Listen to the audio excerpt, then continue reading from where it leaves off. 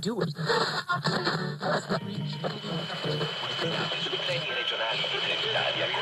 Personas. A todo eso hay que sumar una descomunal crecida del principal río del país que sigue provocando a día de hoy. Pride Nation 101.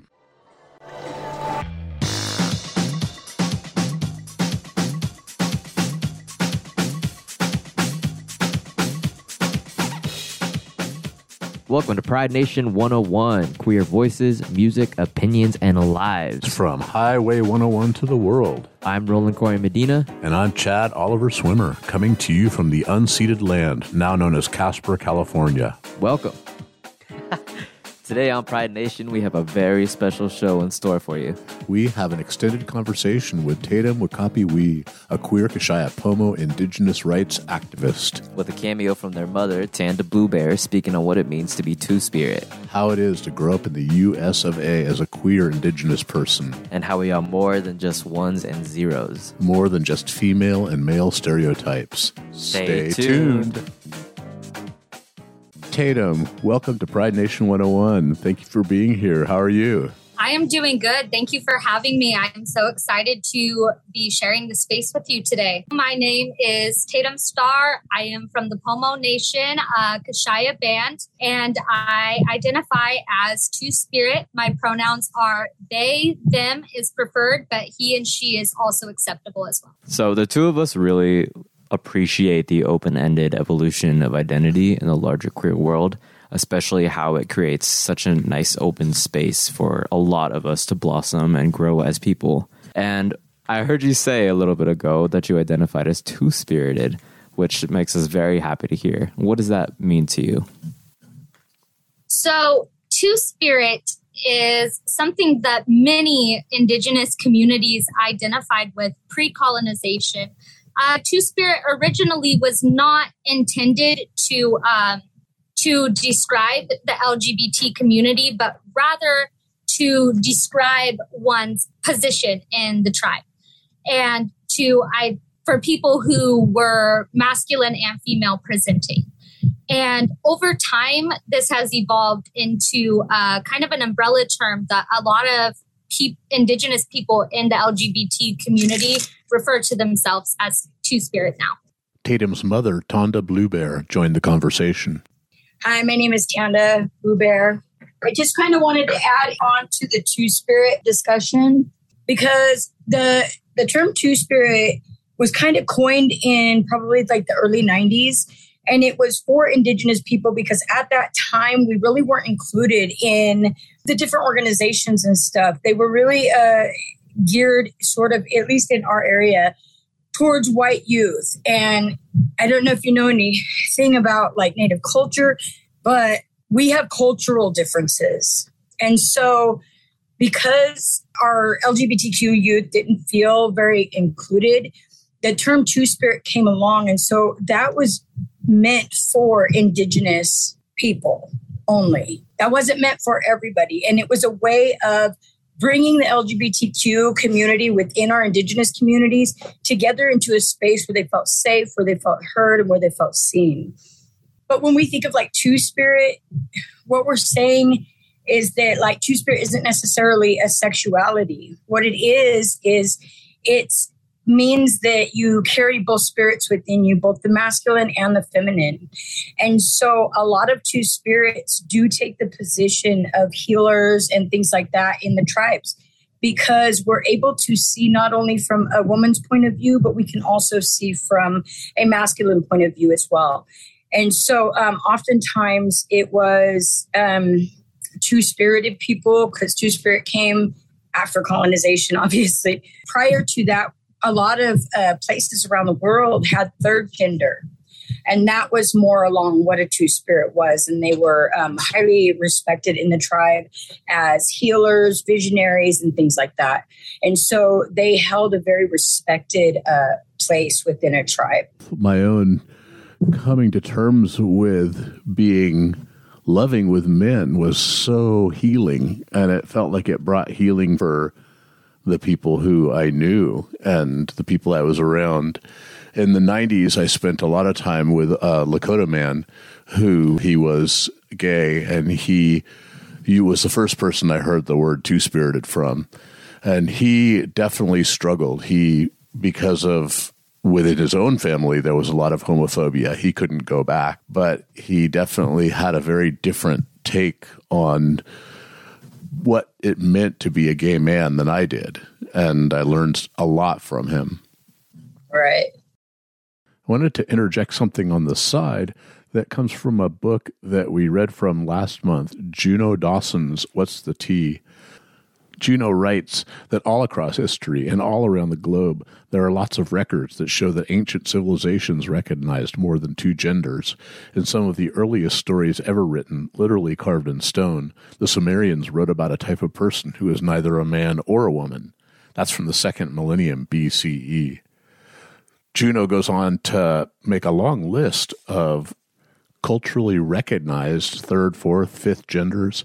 There's Chibados from Angola, Ashtimi from Ethiopia, Mashongo from Kenya, Mangaiko from Congo, Palaona from Micronesia, Fa'afafaini from Samoa, Mukshe from Zapotec culture, Sworn virgins from Albania, Macedonia, and Europe, Wakawahini from New Zealand, Mahuahini from Hawaii, Two-Spirit from North America, Hijra from India and Pakistan, South Asia, which are actually legally recognized, Katoi from Thailand and Asia, also legally recognized. It's hard enough to be female in America. Okay, it's double hard to be Native female in America.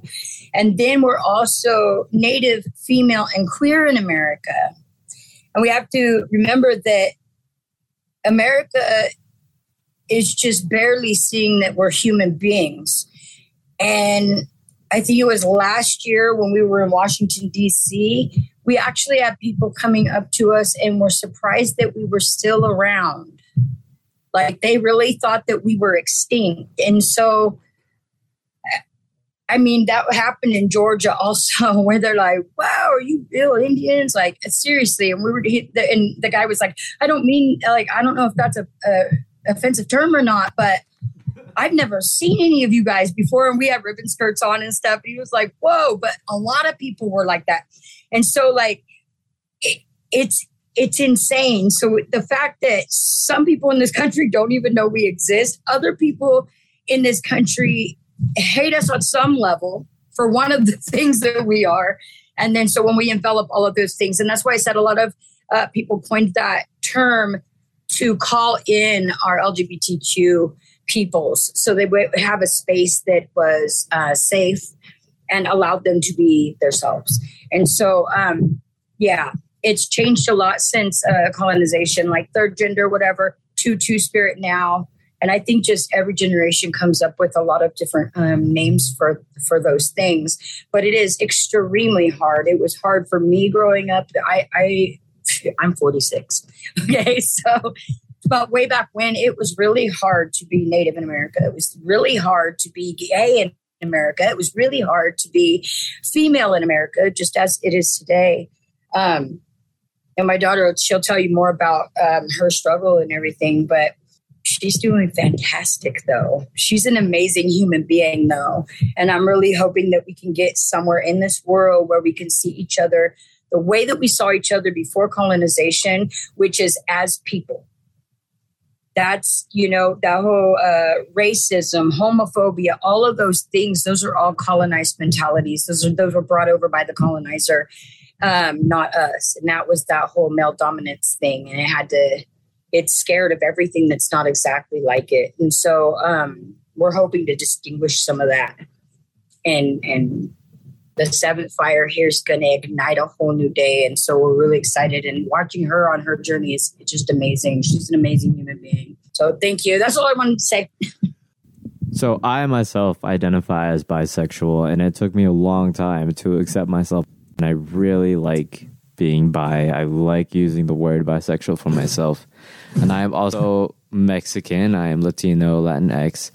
And sometimes to this day, I still struggle because sometimes I people say that I'm white presenting. I'm not really paisa, which is like a Mexican cowboy, if you don't know. I'm not super Mexican compared to, say, my biological sisters or my parents. But there are times where I really like being Mexican and bisexual. I definitely feel a lot of pride for those two things when I have never felt pride for those before. And I'd like to know what makes you experience pride for your two-spirit identity, for your native identity, your queer, female, anything identity. And what can you say to other people? So, I was kind of forced to accept myself at a very young age, which is the reason why I am so confident now. I started having thoughts, as I was younger that I liked women. And when I was in 7th grade, I had told somebody about this. And at the time I did identify with bisexual. I do identify with lesbian now, however. But I did tell somebody about it, and they ended up telling their friends, who ended up telling the entire school. So it was really hard for me to go back to school, especially when I was so young and still trying to experiment with my sexuality and my identity. And it made it very hard for me. I was getting bullied left and right by peers. And at the time, it really hurt. And it really broke me down. And I want to say to any other young queer people who are listening to this right now, it does get better and you do find that confidence eventually. And I know that it's hard because I've experienced, because I've walked that walk before. And it is never fun being outed. This is something that you want to be able to share at the time when you are ready. And unfortunately, I did not get that experience. And so I kind of had to be tough, and I had to be firm in who I was, and I had to be confident in who I was to be able to make it out of the pain that was being inflicted on me by my peers at the time. So now I am very confident and very proud of my identity, and even more proud to be Two-Spirit. I didn't always know what that was. I didn't know that I could identify with it at first. And a lot of that has to do with colonization. I didn't know my ways. I didn't get to grow up around my people. I didn't have that support. Is this something that you have grown into? Is it taking time to understand that in yourself? It's not necessarily something that I have grown into. It's something that I've always known that I was. So, even as a child, like I was not like other regular female presenting children. I had a bug collection. I liked to get dirty. I liked to skateboard. I liked to wear baggy clothes. And I would always be trying to shop in the boys section or the men's section. And I think it wasn't until later in life that I started to assimilate to what society thought I was and saw me as. So I strived to hide my insecurities with makeup and to dress to please other people. And it wasn't who I was. And so now I embrace both the feminine and the masculine. You are listening to Pride Nation 101. We are speaking with queer and indigenous rights activist Tatum Wakapi-Wee. And we heard from their mother, Tanda Bluebear. Indigenous people, shine your light, we are equal. I remember the days when our prayers were illegal. I remember the days when being Indian was lethal.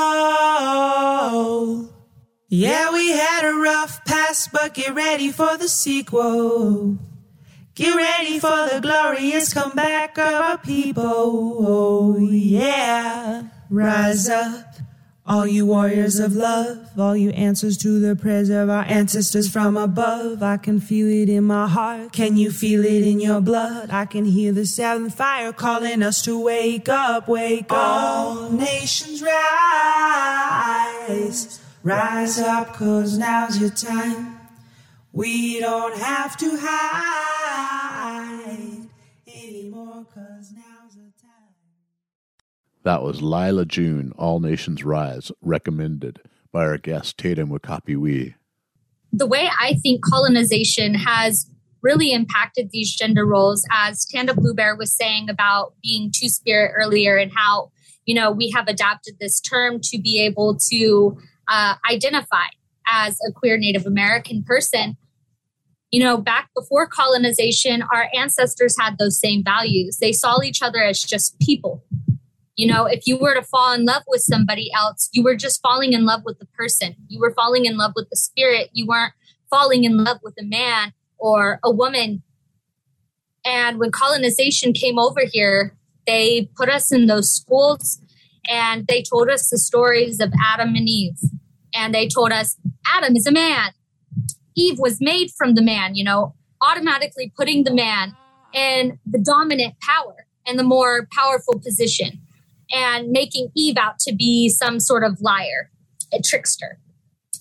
And so when we were sent to those schools and they told us, a man should look like this, a man should have short hair, a man should dress in a tux, a man should be the provider and work, and the women should clean, blue belongs to men, pink belongs to women.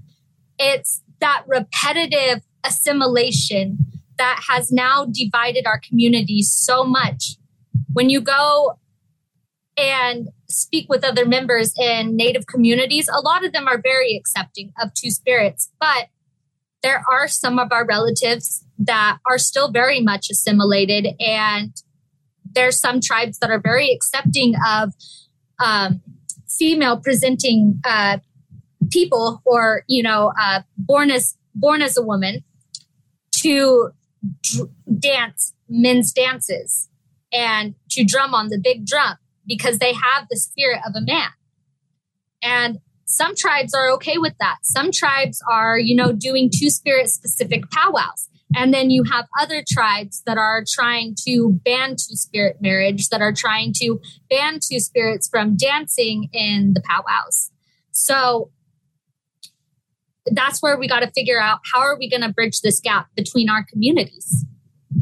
How are we going to bring back our traditional ways? Because Christianity, especially, I talked to a couple other Pomo people who told me that Christianity mixing with our culture really divided us as a people, to where now we have half that is extremely traditional and we have half that is Christian. And I really think that forced assimilation has to do with a lot of the problems that we see today in our communities. When you became sober, was that a real blossoming for you? It really was. It woke me up to a lot of things that I had been missing. So tying back into assimilation, I grew up in a Christian household because, I'll just say that I was displaced from my tribe for some reasons that I can't explain right now because it involves other people. But I was raised in a Christian household where these things were not really accepted or talked about. And I think a lot of that drove me into the addiction as well, and not really being able to fully accept myself. So getting sober for me was very eye-opening because it taught me culture, not so much just about my sexuality, but in a sense, yes, because I ended up learning what two-spirit was. And I ended up finding other Native people who I could relate to, just the struggle of being Indigenous and queer and born a female, and it's almost like having an extra target on your back. Everywhere you go, we have to worry about MMIW. Our murder rates are 10 times higher than the average.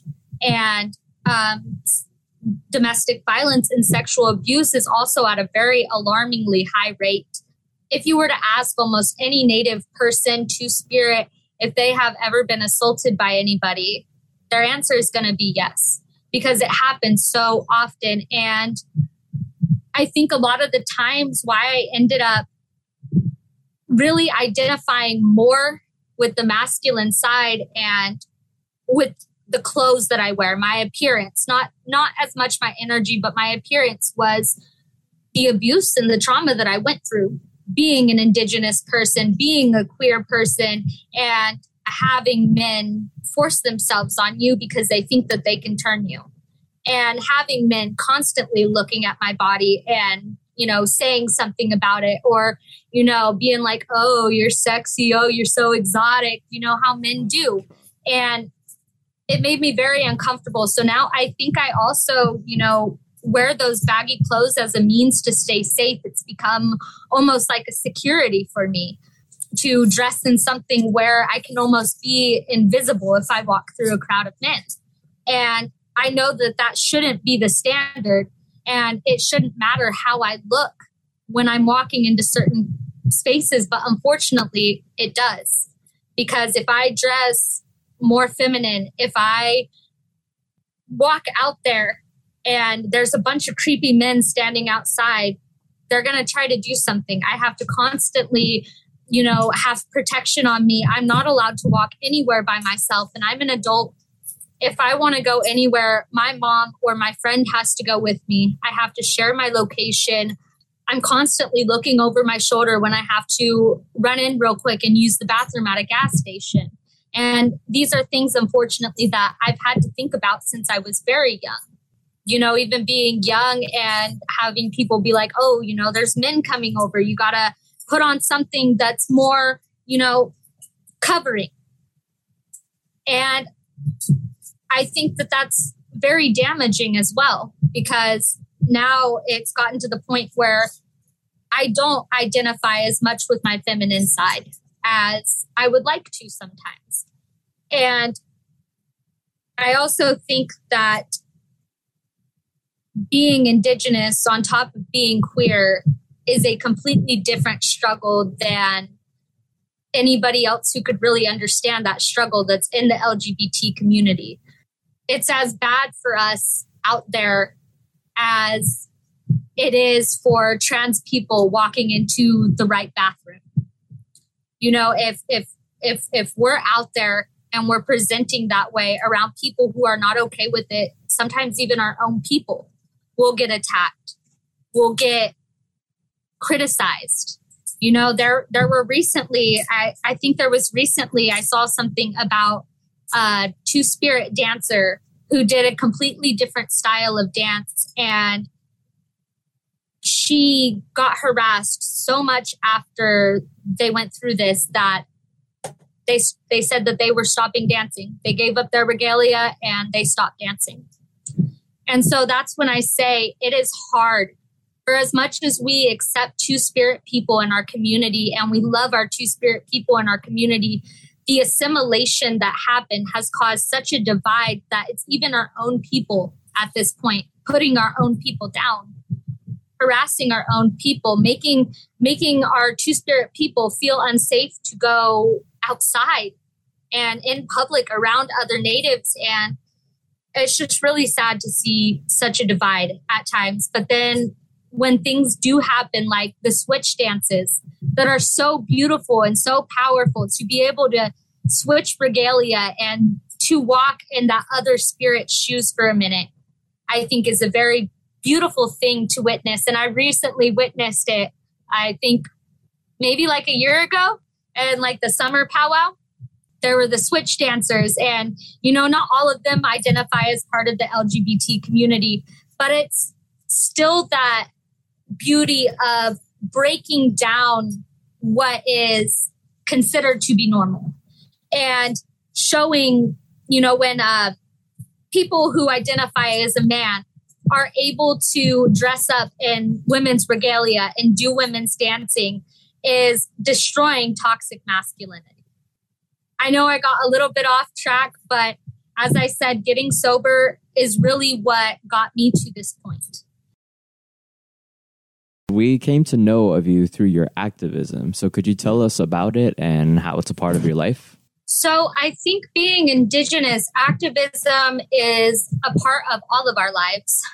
When your rights are constantly being threatened and your people and your homelands and sacred sites are constantly under attack, you really have no choice but to become a part of that activism and to be the voice of justice.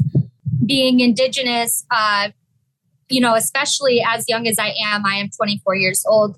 I've decided not to go to college because there's so many things that are going on in our communities right now that need help. First, we have a loss of culture. We have so many people trying to reconnect and learn their language.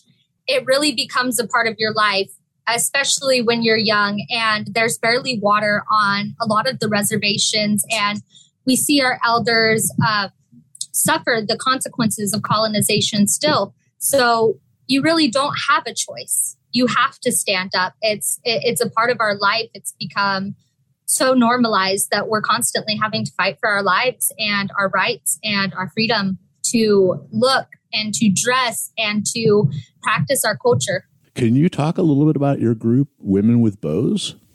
Women with Bows, we are an all LGBTQ, all Indigenous run organization. We started by bringing in food and supplies into the elders of Wounded Knee and standing with relatives all across Turtle Island, basically coming in to be the hope that people need and to be the voice that lets them know it's okay. You can be Native. It's okay. You can accept yourself now. So we have gone into many reservations like this, bringing food and hope. And recently we started an organization to do that. So now we're able to travel and also teach sustainability and help the houseless get on their feet again. And we have some amazing projects going on right now with that. We stand with all of our relatives, uniting all of our relatives all across Turtle Island from the north, the south, the east, and the west.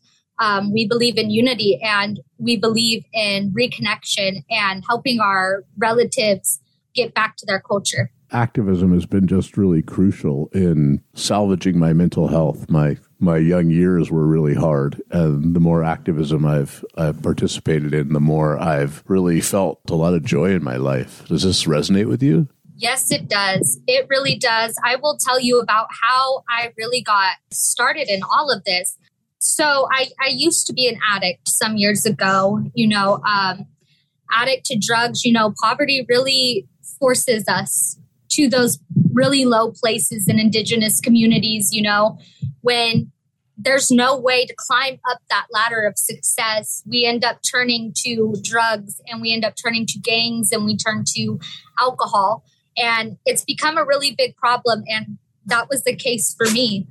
I was at my lowest low. I didn't know where to turn. Also, I didn't really have that solid connection with my people yet. So connection was really hard for me at the time. I felt very disconnected.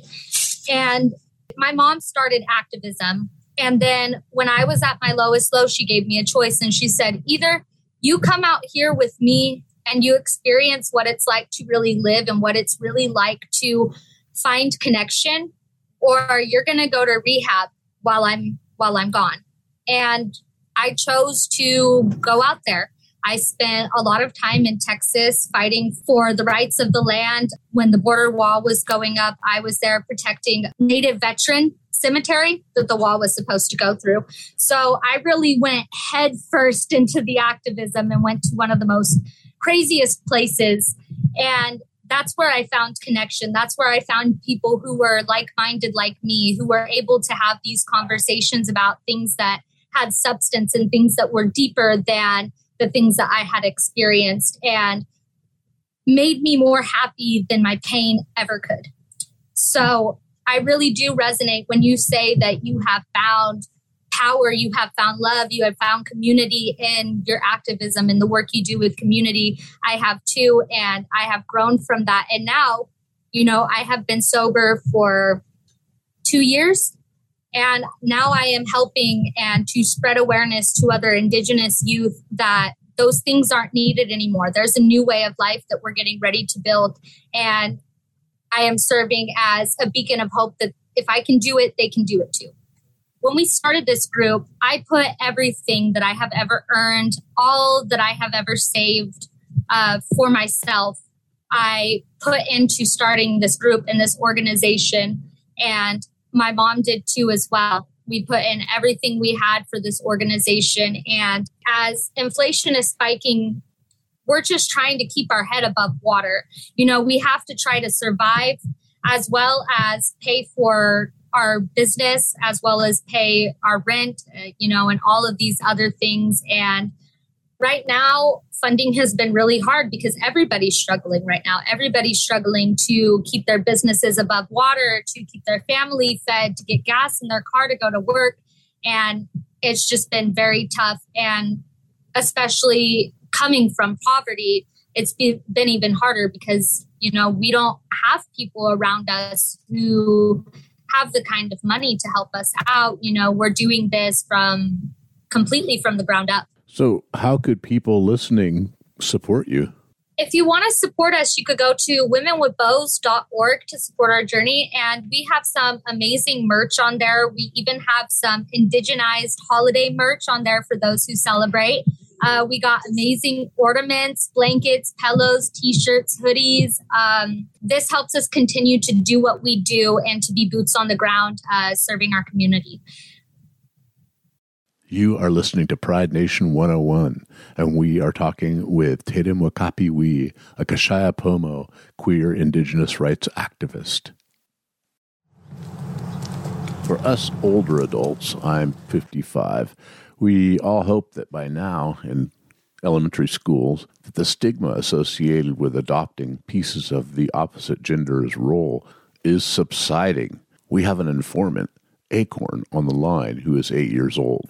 Acorn, what are the problems that kids face if, say, a boy wants to wear a dress at school? Like, people would make fun of them or say, ha ha, yeah.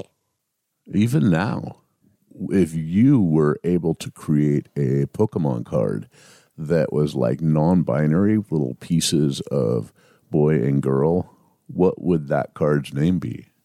Since I just read a book about Pokemon and it included a lot of like Pokemon and one of them was Hitmonchan, I would choose Hitmonchan. And what's so special about that card? Well, I just thought of it because it's like in Spanish, you would say a word. For a girl, it would end with a, and with a boy, it would end with o.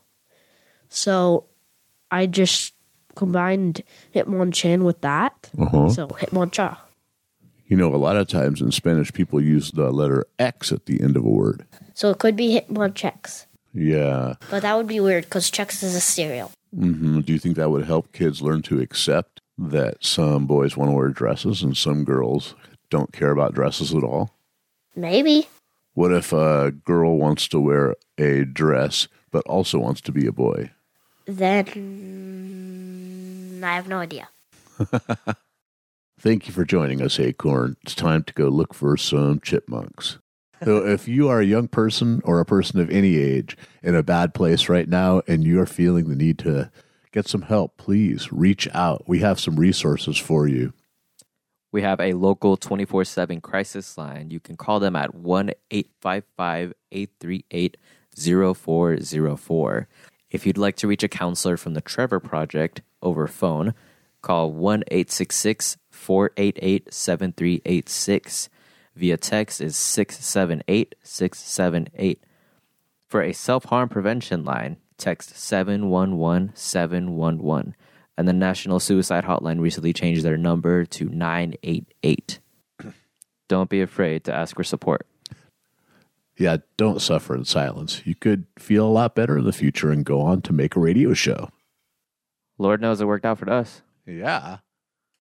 The other thing I want to recommend is that 12-step programs are not for everybody, but they really do help. And sometimes it's just a step where you need, some support and a group that will get you out of a bad situation. There are many, many kinds of 12-step groups, from Alcoholics Anonymous, NA, Narcotics Anonymous, Self-Mutilation Anonymous. They are all great, and you can find them online.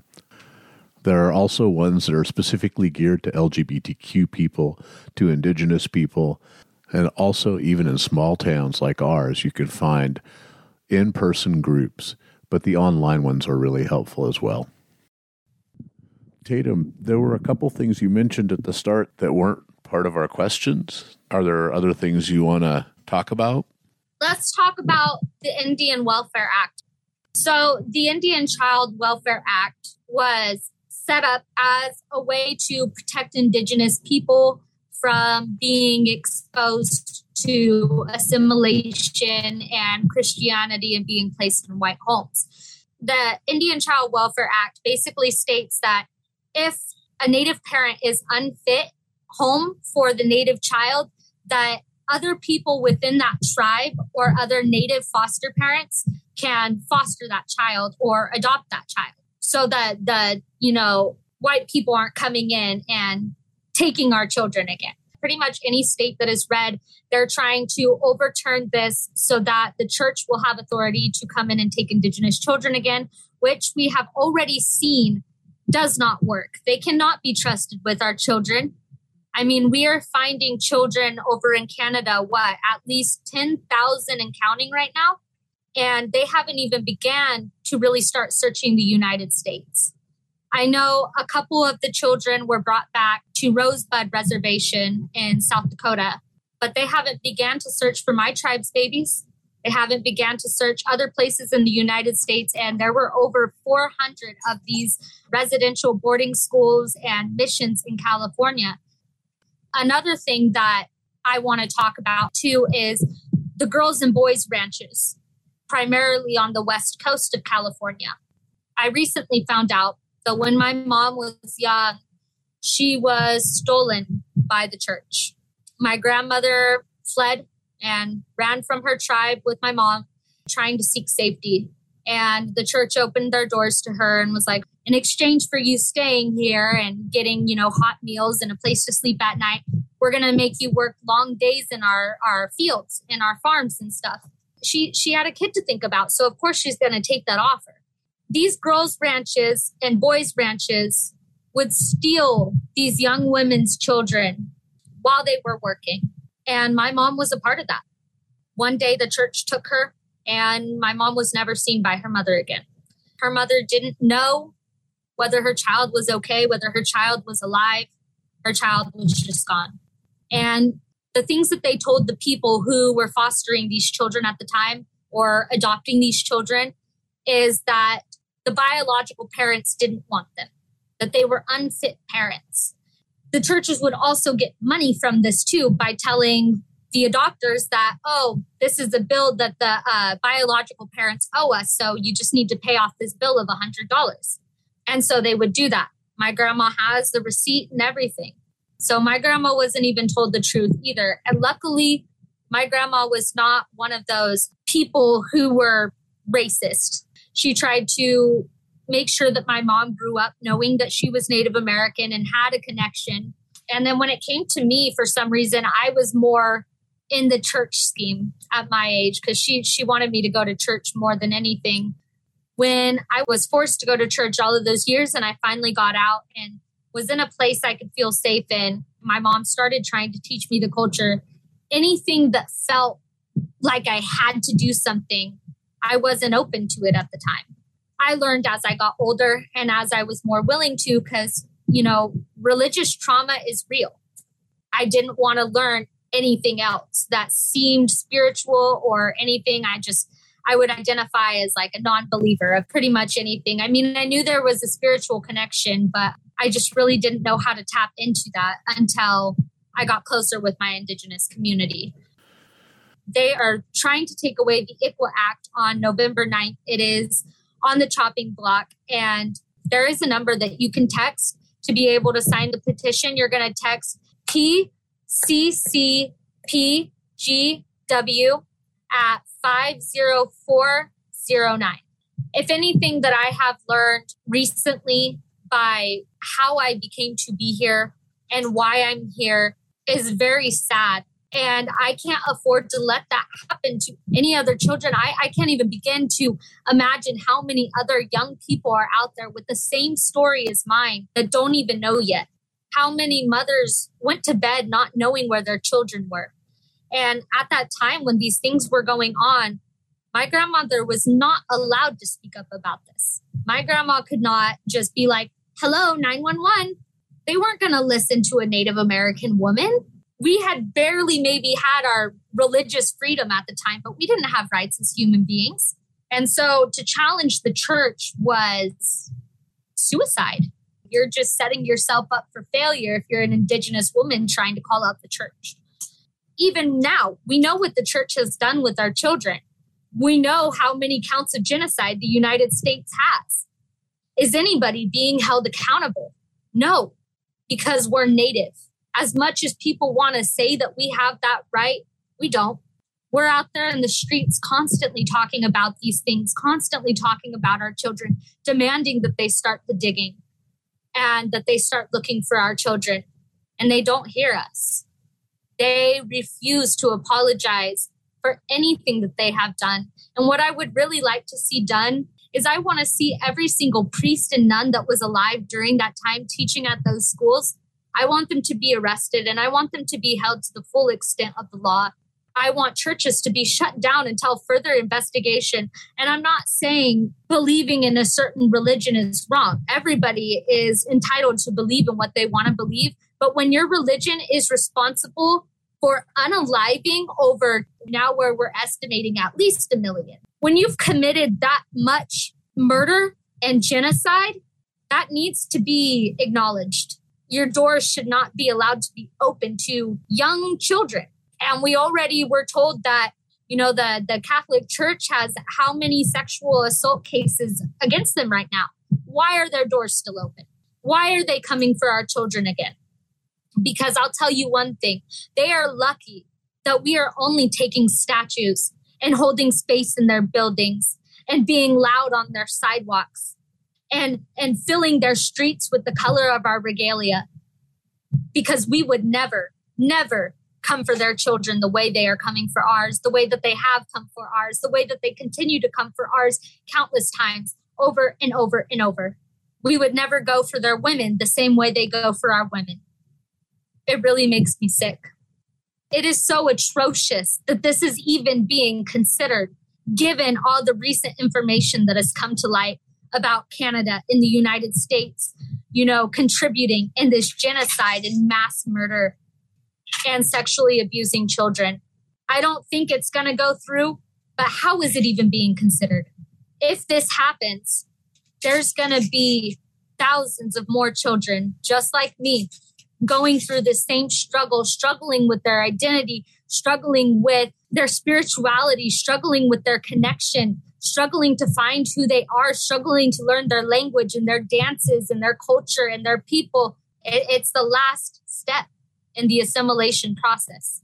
If this goes through, we're going to have no choice but to stand up and fight for our lives. Because if they're able to take our children again and assimilate, there's not going to be any of us in the future that still know the ancient ways. They're going to be able to erase us entirely. And that's why they start with the children, because the children are defenseless. The children don't have a voice in court. Children don't have a voice to the law. So they attack our children because that is the best way that they can get to us. So if this does happen, guys, that you are going to see so many natives take the streets because there will be nothing else for us to fight for. We're going to be fighting until something changes. Ooh, and again, I will say for anybody who wants to help protect the Indian Welfare Act, to please text PCCPGW to 50409. Thank you. I also want to talk a little bit about what some may call the gay agenda. Woo. Recently, with all the new inclusive TV shows that are coming out representing BIPOC and queer characters in books, in movies, in TV shows, I've seen so much stir of people being like, why are you gays always trying to push your agenda on us? Where have we ever had an agenda? Matter of fact, where have we ever been able to have representation? I grew up my entire life watching some extremely sleazy straight relationships in my cartoons and in my movies and all of that. And I still grew up gay. I still grew up and was like, women, yes. So I really just want to say that is brainwashing that they use on every single one of us. Every single one of us is told that this is how the events go. You are a kid, you go to school, you get out of school, go to more school, find a partner, get married, have kids, die. I mean, this is so repetitive in everything that we watch, everything that we hear, everything that little eyes see, and I still turned out gay. And so I think it is very important that we do have queer representation in our movies, in our TV shows, in books even. A lot of things that bug me is that people are like, oh, that's too sexual for children. It doesn't have to be. That's not what's going on in these. Having a gay character is not sexual in the slightest. It's just more realistic because there are straight people. There are gay people. Both need to be represented. Straight has always been represented. And I think it's amazing now being able to see these new things come to life and all these different amazing characters that people can really resonate with. And had I had a character on TV I could relate myself to, identify with, I would have gone through a lot less. I would have loved myself a lot more. The more that we talk about these things too in school, it reduces bullying. It reduces suicide rates. You can't go wrong with it, with teaching about other identities in school, because had that been taught while I was in school, maybe I would have been accepted by my peers. These are things that our children need to know about, because by our children being educated, we keep other children safe. Thank you for letting me finish. Thank you for letting me share this space and my thoughts and my emotions and struggles with you all tonight. You guys are beautiful, wonderful people. I appreciate what you're doing. I appreciate your outlet and being able to give people who don't typically have a voice a place to be heard. And thank you. I really appreciate it. And I am so glad I met you guys. Thank you, Tatum. And thank your mom for bringing up such a wonderful human being. Thank you so much again for meeting with us. This has definitely been an interview to remember in the simplest of terms. Also, do you watch The Owl House? Yes! I love The Owl House. Oh my God. I love it. Luce, a BIPOC gay character. Yes. Did you hear that Velma on Scooby-Doo just came out as gay? Yes. Once again, to sign the petition to protect the Indian Child Welfare Act, text PCCPGW to 50409. That's PCCPGW to 50409. We wanted to let you know about a podcast called This Land from Crooked Media. The whole second season is about this effort to overturn ICWA, the high-powered conservative lawyers behind it, and the fossil fuel money, of course. Check it out. It's This Land from Crooked Media. Tatum and Tanda's group, Women with Bows, is raising money to bring food, supplies, clothes, blankets, water, baby diapers, and formula, and more to Northern California reservations and farther afield, even up to Pine Ridge, South Dakota. They do this every year before the storms get really bad. It's so hard for their elders to survive the winters there without freezing, running out of food, needing their windows fixed, getting propane heaters going. Any support would be wonderful. You can, and I highly recommend going to their website, WOMENWITHBOWS.org, where you can see the faces and feel the inspiration of this team of women dedicated to the elevation of their people, queer indigenous healers vested in their community, recognizing that to see the beauty in the world, they must walk and work together in order to create it, to be a catalyst for the positive change that we all need now.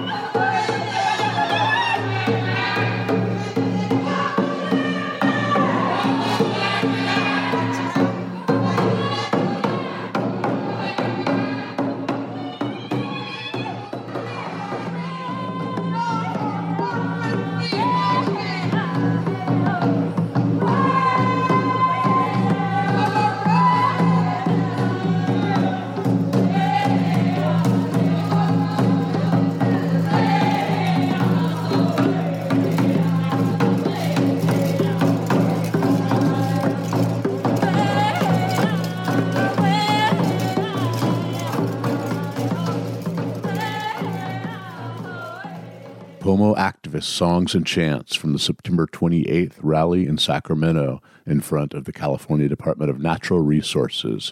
Pomo land back. Pomo land back now. We're going to dance. We're going to dance. We're going to dance and have some fun.